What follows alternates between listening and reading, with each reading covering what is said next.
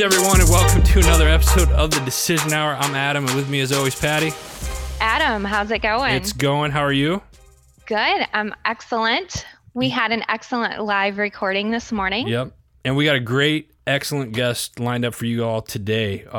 Patty, why don't you tell everybody who we got online today? Yes, I get to say his name again because it's super awesome. His name is Zack Starr, and to me, that just sounds super Hollywood. And he really is. This guy is awesome. I met Zack. He's a Navy veteran. I met him fairly recently, within the last couple of months. We had coffee together. He just happened to be out in my neck of the woods for an event. Got to sit down with him. Very humble individual, and I'm glad he's on here today. One of the things we're going to talk about is he decided to take a long walk or a journey, and he has a movie out. It's a DVD, and I'm holding it. Not that you guys can see it, but it's called The Epic Mile. So without further ado, we're going to bring Zack on. Zack, how you doing, buddy? I am excellent, man. Thank you for having me on today. Absolutely. Morning, Patty.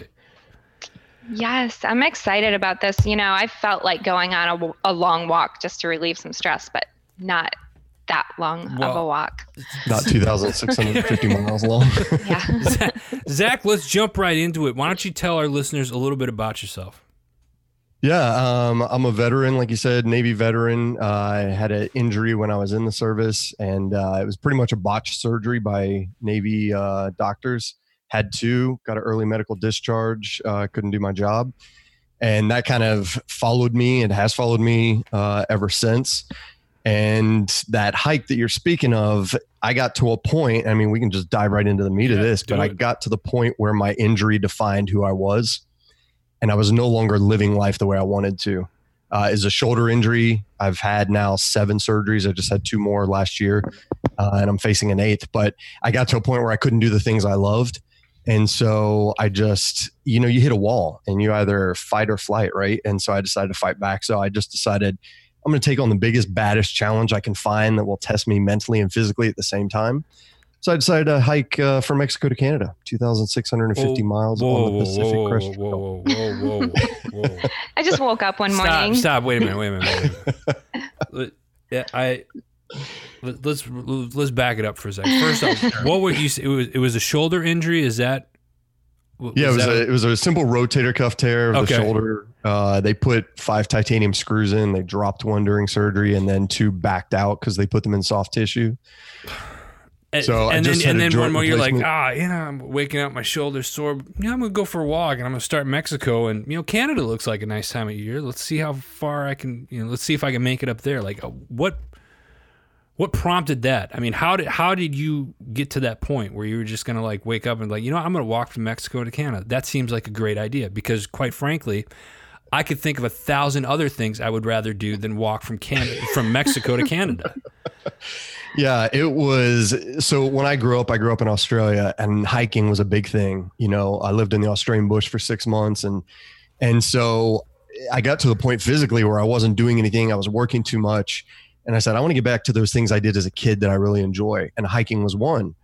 And I was facing a 5th surgery to fix the shoulder, and I picked a trail called the John Muir Trail. It's 240 miles in the Sierra Nevadas. Okay. And went in for VA appointment, told him the problem. Like, I need to get this fixed. I want to do this hike next year. And the VA doctor was like, you need to quit hiking. Like, you need to quit backpacking. It's going to aggravate it. For me, it was a definitive moment when I walked out of the door of the VA doctor's office, because I realized, he's right. I shouldn't hike that 240 miles. And in my research, I saw the Pacific Crest Trail, and I thought those guys were nuts. I'm like, who hikes almost 3,000 miles? That's just for 5 months of your life. That's dumb. And so then I decided to jump on board and say, that's the dumbest thing I've ever seen. Yeah. I'm going tomorrow. Like, so I had surgery in December 1st, and I left the end of April after just 2 months of rehab and some packing and different things and some planning, and hit the trail. And how many people or did you have a support group that was with you with it? Like, I'm holding the DVD here, and there was a lot of stuff in here. Were you mainly by yourself, or did you have people following you for case of medical or whatnot, or do you have check? I'm assuming this was somewhat planned. Yeah, when I say planned, like,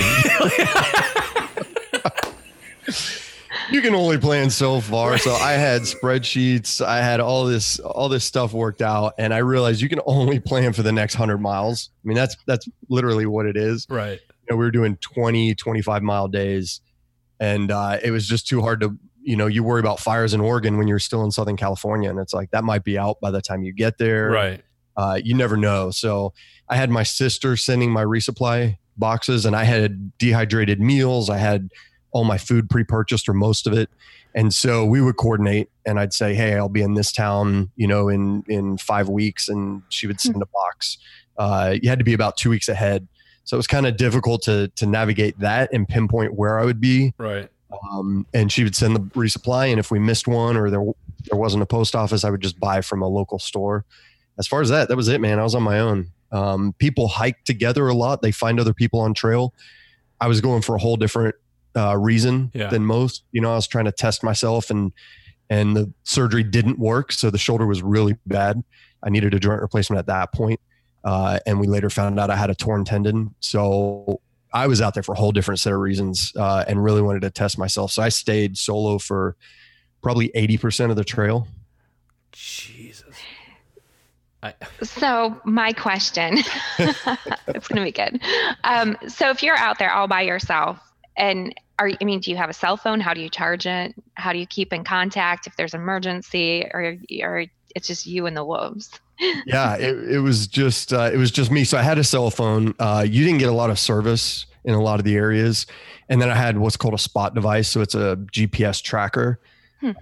Ironically, the day I almost got, or the day I encountered 2 Mojave green rattlesnakes, my spot tracker wasn't working, and I was in the Mojave Desert. And it was like a 10-day section, maybe not 10 days. It was a longer section of no cell service. So that was a little hairy, but yeah, a funny story. My sister was following that GPS, and one day I get a text from her, and she's like, "Oh my gosh, are you okay? You haven't moved in 6 hours." We were all at this tiny diner eating hamburgers and binging on beer. And I was like, I'm fine. I sent her a picture of it. I'm like, there's like 30 hikers just around these tables. Rehydrating. That's what rehydrating and gorging themselves. I'm like, yeah, I'm fine. Maybe I should turn this thing off. Yeah. So did you sleep in hotels? Did you sleep in a tent, or what did you do? Yeah, everything was on my back. So I had a pack that weighed about 20 pounds base weight before food and water. And it was a tent, sleeping bag, clothes. You have to carry clothes for all the seasons, because even in Southern California, we got a foot of snow. And that was it. And then in little towns, you'll have what's called a 0 day, which is a rest day. And you stop and rest your feet, air out your blisters, get groceries, do laundry at the local laundromat. And sometimes hikers would chip in for a motel room. Sometimes you would camp on somebody's lawn if they'd let you. Sometimes churches and things would let you for like a minimal fee, camp on their grass. So it was just different accommodations, but mostly tent for the most part. Are there homeless people who are just out there too, or? No, not really on the trail, because it can get expensive to do this. You're taking 5 months off, and you're also hiking this. I was eating 4,000 calories a day. So like the food, to get your calories, you have to eat quite a bit of food. So you see a lot of day hikers back and forth, but on trail it's a really tight knit community of really awesome people. That's interesting. I never knew this. Yeah. I'm trying to just pick a question because there's so many of them, and it's part of it's just like, Jesus, I'm still trying, like, why? What about your hygiene? Did you stop at, I know there's some truck stops that have showers. I've seen them, never used them. Yeah. How do you, did you ever wash up, or? Yeah. When you go into towns, you take a shower, and it's the best shower of your life. In Oregon, I went 23 days without a shower. Wow. And I actually just, you jump into ice cold rivers and lakes and whatever. But yeah, you would shower along the way, but there is definitely a different odor that comes in a through hiker. People ask if I was worried about bears, and I'm like, no, because as soon as they smell you, they run. Like, they know something bad's out there. So, but yeah, the whole point was for me to test myself and to be uncomfortable. I feel like in life, we kind of cater to our comforts. Yes. And we kind of lose that of how do we handle adversity? How do we react when everything fails? When your gear fails, you're out there, there's no support system. There's nobody to pick you up and say, come on, you can hike the next mile. And how does that adversity resonate with yourself? Where do you dig to pull that resilience from to make it that next mile? And there were days where you had to hike 20 before you could even get to civilization to get help. So for me, it was testing myself. So anything that was uncomfortable was exactly what I was looking for in a weird way. No, I totally get that. What'd you learn from this experience?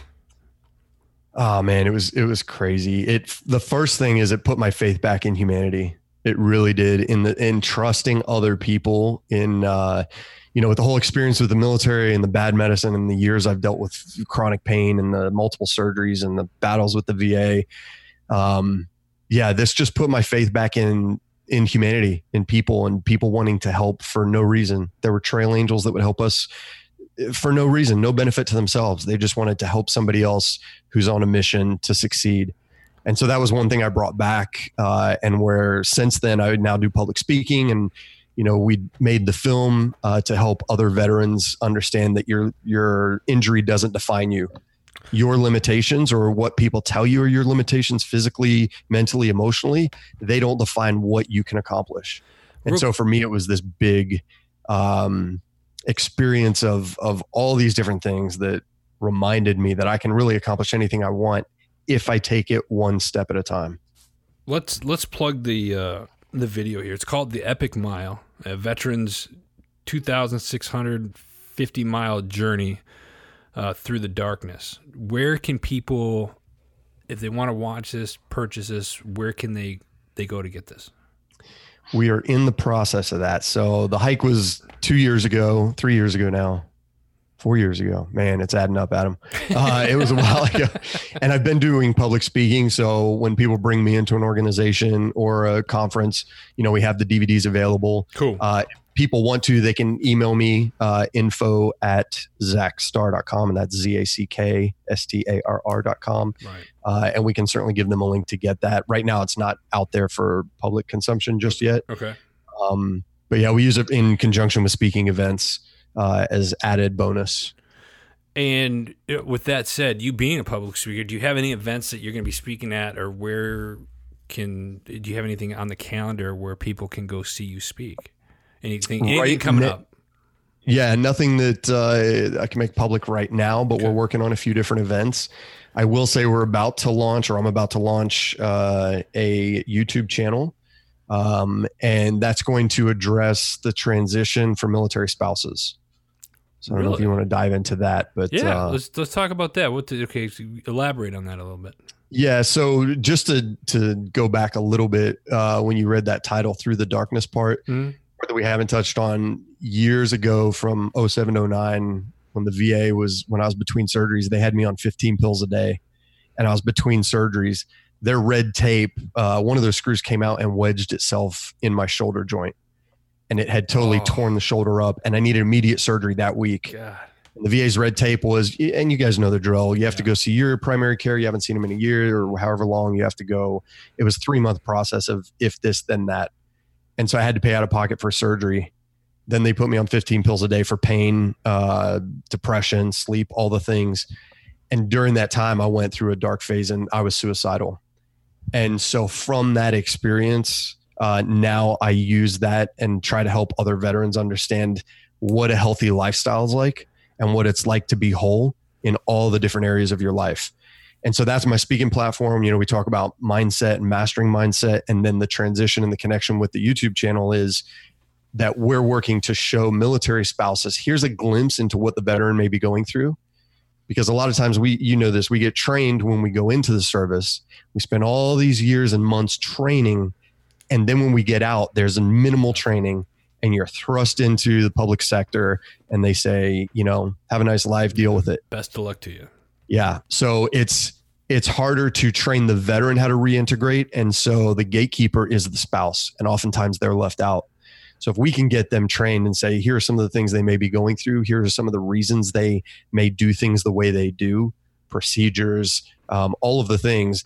It helps them understand the mindset, and then they can meet in the middle as a couple and navigate the waters of transition. So that's the YouTube channel coming up. I love that. Stay tuned for that, folks. You also have a organization, VetConnect.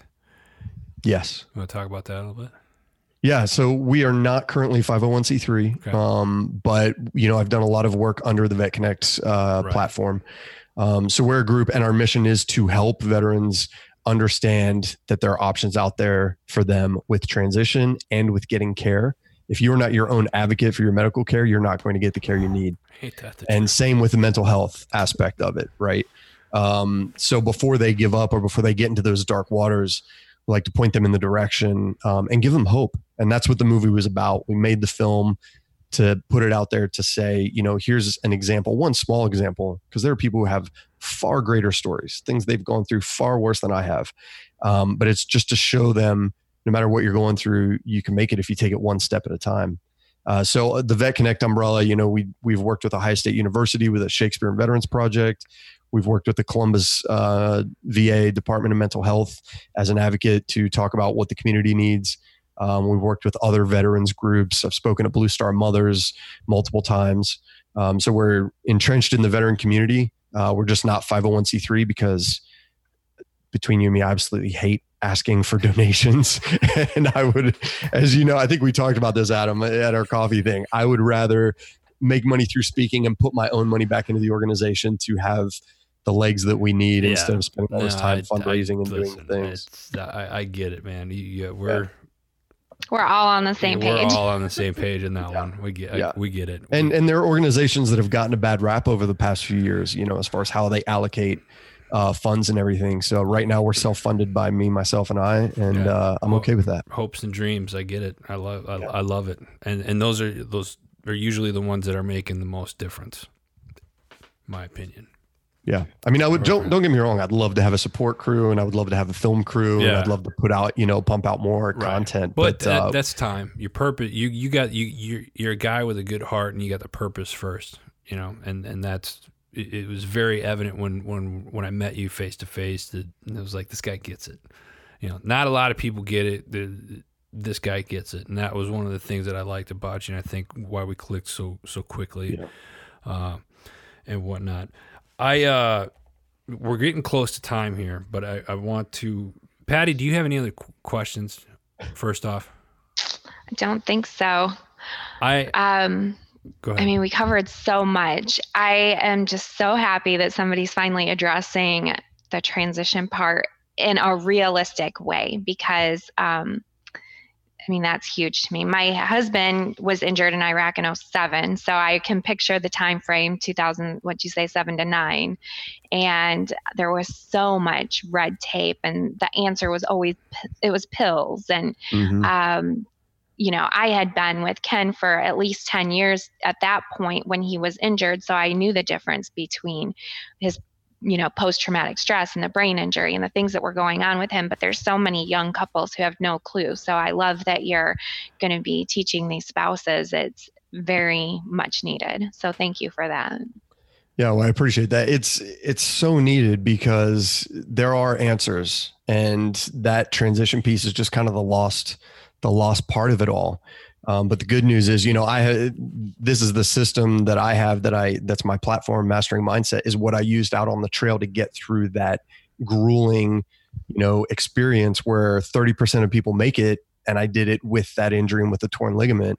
And so, we have a good platform of these 6 pillars that if you focus on those, it makes life a lot easier to navigate no matter what the storm. Freaking love it, man. Thank you. Zach, before I ask you our last question, how can people reach out to you? How can they follow you if they're interested in having you speak at one of their events? How can they reach out to you? Sure. I appreciate that. If they email me, it's info@zackstarr.com, and the website is zackstarr.com, ZACKSTARR.com. Reach out. I have 3 different keynotes.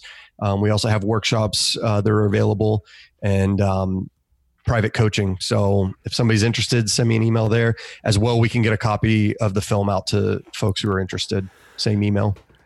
Zack, you're on a show called The Decision Hour, and it's the time of the show where Patty and I ask all our guests this question. And the question is, name a time in your life where your feet were on the line and you had to make that decision. It could be anything. And we've already talked about several decisions in your life so far, but what's one decision that really stands out to you where your feet were on the line, you had to make that decision? What was it, and what was the atmosphere like for you at that time? Yeah, for me, it was during that dark period from 07 to 09. And I had lost my business. I couldn't keep up with the clients. My house was in foreclosure. I was parking my car in the garage because it was out for repossession. The VA was 2 years away from increasing my temporary 100% disability while I was navigating and waiting for surgery number 4. And I just got in that dark spiral with all the medications and everything going on and felt hopeless. And there were 2 distinct days where I almost ended everything. And one of the days in particular, for me, it wasn't getting my gun out and actually, looking at it or having a moment. I had walked through that cycle already a million times of if I open the closet door, the next 10 steps they're already in stone. And for me, it was not opening that door. And so one of those 2 days in particular, I was an absolute wreck. And I made the decision to get in the car, and my brother lived 1.5 miles down the road, and I drove to his house. It was 2 a.m. and I almost crashed going to his house. I was an absolute wreck, and drove to his house. And I knew I had to get away from my firearm because that was a definitive, if I opened that door, there was no other decision making. I had already run the process.